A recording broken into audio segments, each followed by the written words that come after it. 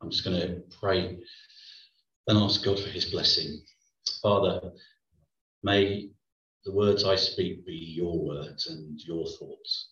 Give us ears to listen and hearts to understand, in the name of Jesus.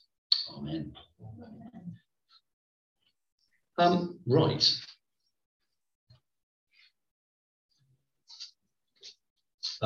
Jar of rice.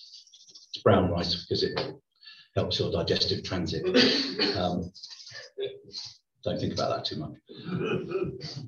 What I'd like you to do, I was going to pass it around, but I will just kind of, you can see it's just a jar of rice that size. I want you to estimate the number of grains of rice in that jar. I will be asking later. Okay, number of grains of rice in. I have counted. I've counted in a scientific way. I have counted them. I counted. I did 10 1 gram samples and averaged those, and then I've scaled it up. So I'm pretty confident that I'm around the right level. I just want you to get a ballpark figure. I'm not asking you to the nearest one. Maybe to the nearest 100, I'll give you. Okay? I'll bring it around a bit nearer, so you can see the sort of size.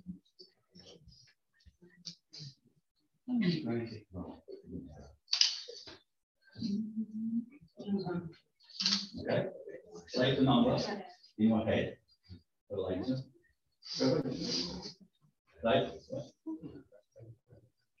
Right. You good on estimations? Just build up to the top. Yeah, it's not. Right. Hold that thought. We'll come back to estimation later on. I was doing a lesson this week in school. I was doing a cover lesson because everyone's off with COVID at our school. So they called me in and I did a day of cover.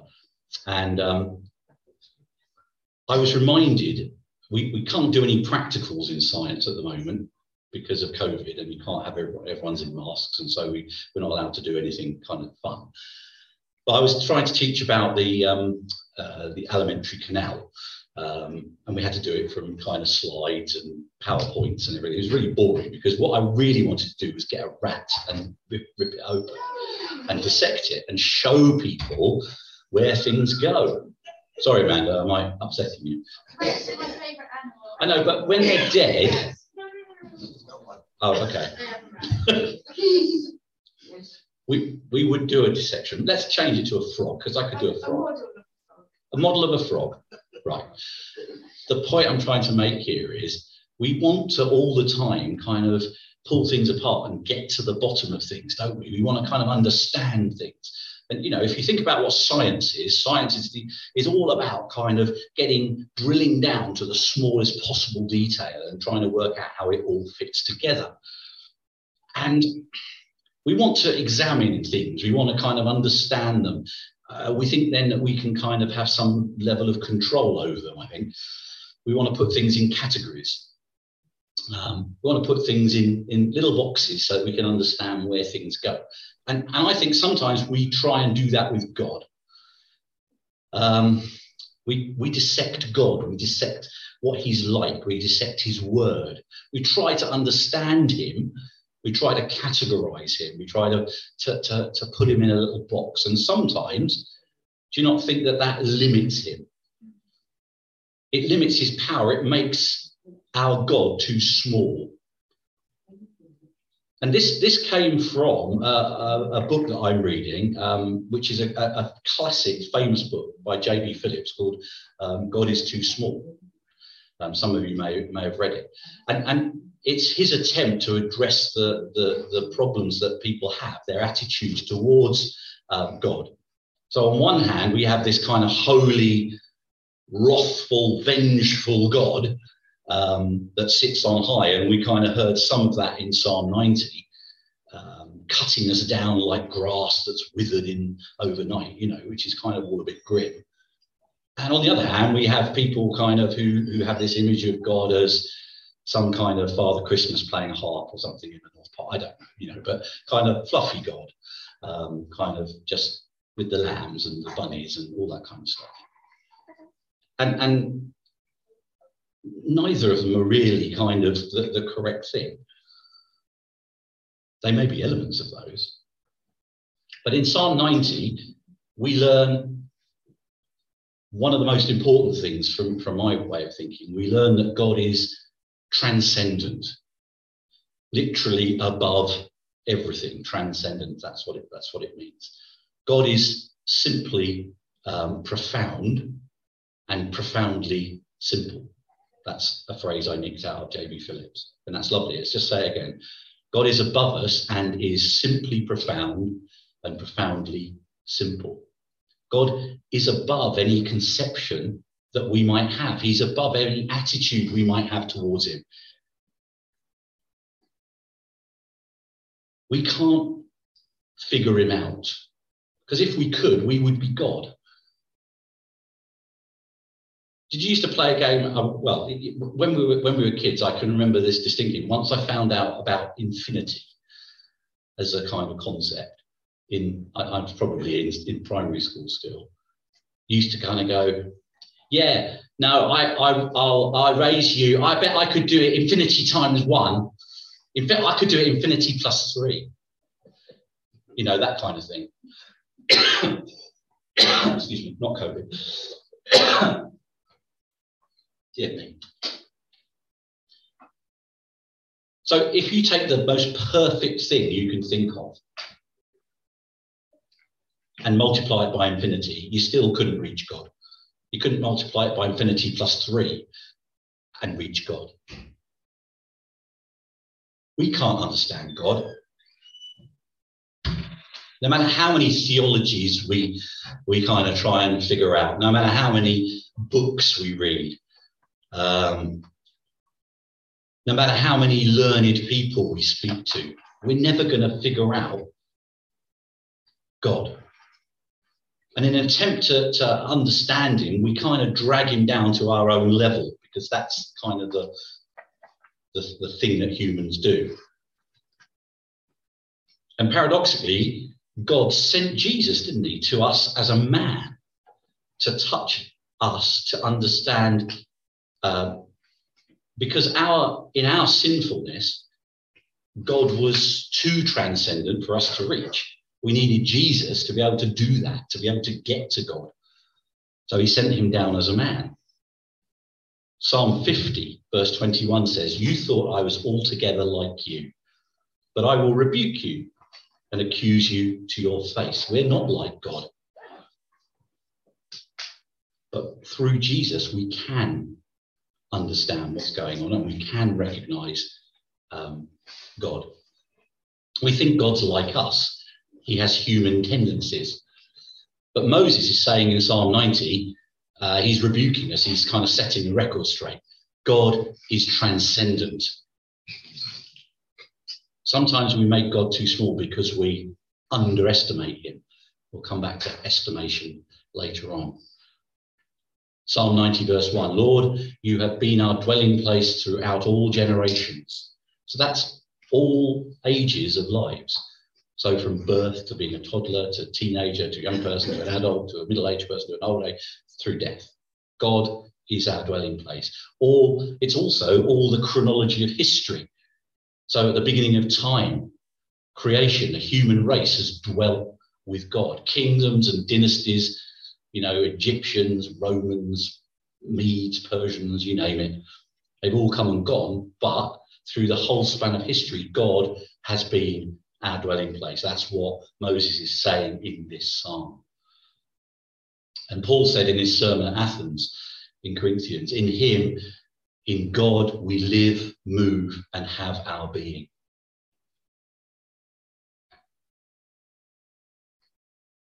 So just an attempt to kind of illustrate the vastness of God. It's impossible, but I'll have a go.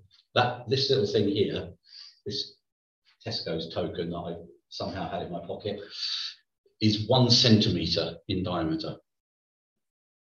Okay, and so the Earth is 12,500 kilometres roughly in diameter. So this this little thing here is 12.5 billion times smaller than the Earth. Okay, still confused? I am.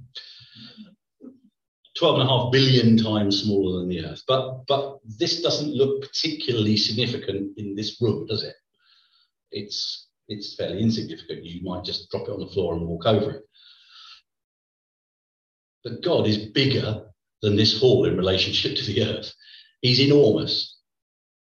Light that he created is still reaching us 4 billion years later, 4.5 billion years later. Think about that he created light that we still haven't seen yet. I think that's amazing. So God is our dwelling place. God is our dwelling place forever. He's not small, he's vast. He is transcendent. You're picking up on the word I want you to know, don't you? Transcendency. God is our dwelling place forever. Psalm 90 verse 2 says, before the mountains were born, or you brought forth the world and the earth, from everlasting to everlasting, you are God. God is before all things. So brought forth in the Hebrew that it was written in is a word called lephalach. And it means birth, literally to give birth to something. So before God birthed the Himalayas, the Alps, the Rockies, the Pennines, from everlasting to everlasting, before the mountains, before the world, there was God. Remember Genesis 1:1, in the beginning, God. And Moses probably wrote this creation story in Genesis. We think, we don't really know who wrote it, but one of the authors that's attributed to is Moses. So he kind of knew what he was talking about, and he's kind of picking up some of the things from Genesis and putting them into this song, this psalm. Another translation I came across talks about from the vanishing point of time to the vanishing point of time, you are God. So if there are artists among you, and I know, Amanda, you're an artist, you know what the vanishing point is, don't you? I'm an absolutely appalling artist, and so my vanishing points are always kind of non-existent, which is why all my figures of humans look like kind of splodges. But the concept of a vanishing point is that lines converge in the distance and eventually kind of come together and vanish in the distance, and that makes all your perspective right. And that's really what we're trying to do here, isn't it? We're trying to get the right perspective about God. Another analogy would be that if you're sailing and you're on a flat ocean, in ideal conditions, if you stand up in your boat and don't fall off the edge, and you're about an average sized person, you should be able to see about 3.1 kilometers. That's all you can see, because then the curvature of the earth kind of makes the horizon disappear. No, sorry, 3.1 miles. I didn't go metric on this one. 3.1 miles. And you can't see anymore. And if you move 3.1 miles further on, you can see another 3.1 miles. And just because we can't see doesn't mean that there isn't any more. And we know there's more after the horizon ends from our vision point. And we know that God exists. And he's kept his being from everlasting to everlasting, from the horizon to the horizon, if you like. And Moses is declaring in this psalm to the Canaanites that God was supreme. And so just thinking about who he's writing this psalm to, and that's, we have to think about the Israelites here. They believed in Jehovah, El Jehovah, the father of all gods. But some of them also believed in Baal, another god, false god that led a revolution in heaven and became higher than Jehovah, as some of them thought. And so Moses is kind of setting the record straight here for the Israelites and the Canaanites. He's saying, no, look, God is transcendent. Jehovah is above all. So the context of this particular psalm is important too, but it doesn't hurt us to know that God is above all and is transcendent. So are you getting a picture now of how big our God is? Our God isn't too small. Psalm 90 verse 4 goes on to talk about, for 1,000 years in your sight are like a day that has just gone by. It's also echoed in Peter, 2 Peter chapter 3 verse 8. For the Lord, a day is like 1,000 years. So this is a kind of saying, isn't it? I don't think it's meant to be taken literally, because then 1 hour would be 41 years and a minute would be 182 days in God's sight. But C.S. Lewis, for example, liked this concept, and he illustrated the eternity of God by imagining this endless roll of paper, and he would draw a line 3 centimeters long. See how I mix my units? I really must sort my units out. He would draw a line 3 centimeters long on this endless roll of paper, and he would say, the paper is eternity, and the 3 centimeter line is time. Just think about that. So you can imagine a tiny little line in this enormous great roll of paper. That's time, based in eternity. So going back to our science lesson, just for a second, just to kind of give you another kind of way of thinking about this. If we look at the timeline of things happening to the Earth, okay, so most scientists believe that the Earth is about 4.6 billion years old. Okay, that's fine.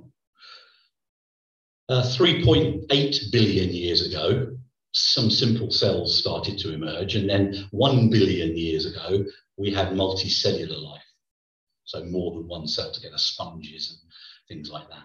600 million years ago, we had the first simple animals. 475 million years ago, we had plants on land. 360 million years ago, amphibians turned up. And 300 million years ago, reptiles appeared. Only 200 million years ago, we had mammals first show their heads. 150 million years ago, some birds. 130 million years ago, we had flowering plants. So the plants that came before were ferns and not angiosperm plants. So we had non-flowering plants. But then 130 million years ago, lots of flowering plants. 2.5 million years ago, Homo sapiens arrived. No, it didn't. That's rubbish. 2.5 million years ago, the first Homo species arrived. It's controversy about which one it was, but Anthropopithecus and all those kind of. There's lots of. That was on the news. Yeah, Neanderthals are quite late. They're the very early ones, but they were Homo of the genus Homo, so recognisably human. It wasn't until 100,000 years ago that the first Homo sapiens species were around. So that's what we are now. So we're very, very young. Just to put that into perspective, if we divide 100,000 years into 4.6 billion years that the Earth's been around, we as a species have only been around for 0.000002% of Earth's history. So we're like babies on this Earth as a species. So if you had a piece of paper 10,000 meters long, 10 kilometers long, imagine that, from here to Braintree. How long has man been on the Earth? 2 meters on that piece of paper. That's it. So, we underestimate God all the time, but we overestimate ourselves. And that's what the next bit of Psalms this psalm goes on to talk about. But when we come back to our estimation now, how many grains of rice do people think are in here? 10,000. 10,000. 3,120. 3,100. Right. Christopher? 5,000. Okay. 4,800. 4,800. 7,750. 1,800. Okay, I will put you out of your misery. There are 26,100 grains of rice in here, and 3. 26, but around 26,100 Who was grains. nearest? You. You said 10,000. That was ridiculous. 26,000. Absolutely. And the point is? The point is, you all underestimated. And my point is, we underestimate God. We all underestimate God. Psalm 90, verses 5 to 10, talk about how God could essentially wipe us all out if he wanted to, with a flick of his finger. Francis Bacon talks about this psalm and says, thou carriest man away as with a tide, then down swim all his thoughts that mounted high. We're putting God, we underestimate the power of God because we have this kind of fluffy Father Christmas model of God in our minds, as opposed to the vastness of the God that is the reality. Our God is not too small, but he's too big for us to understand. He is transcendent. He's above all. He's before all. Verses 7 and 8 of Psalm 90 help us to understand our sin. How big is God, but how insignificant are we? Yet God cares about all our sin. Our sin is too big to him. Our tiny little sin that we think is tiny causes God to be angry.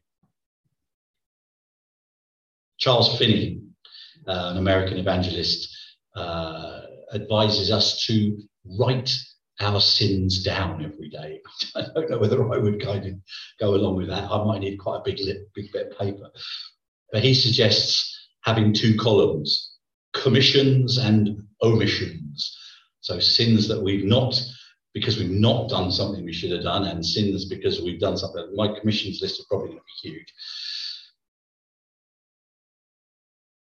And then finally in verse 12, in Psalm 90, we start to think about time, and we're told that we overestimate how much time we have. Francis Bacon, who's one of my favourite writers, says, "Thus hast thou hanged our lives on brittle pins." How cool is that? Brittle pins that our lives are just hanging on. And pins that will not bear the weight of our sins, he goes on to say. So those pins are going to break. We don't know when they're going to break. But Moses entreats us to apply our hearts to wisdom, to use our time wisely. And Paul reminds us in 1 Corinthians 7, verse 29, that time is short. So let's take time to be holy and not to overestimate the time that God has given us. Not to underestimate the transcendency of God. Faber said, "Self-wearied, Lord, I come, for I have lived my life too fast. Now that years bring nearer home, grace must be slowly used to make it last. When my heart beats too quick, I think of thee and of the leisure of thy long eternity." Very old hymn. But it talks about putting our lives in perspective. We're here on this earth for such a short time. In the measure of eternity, think of that C.S. Lewis paper, 3 centimeters compared, that's just time. If you put your own life in the history of time on that same paper, it would just be microscopic. It would be invisible. So we underestimate God all the time.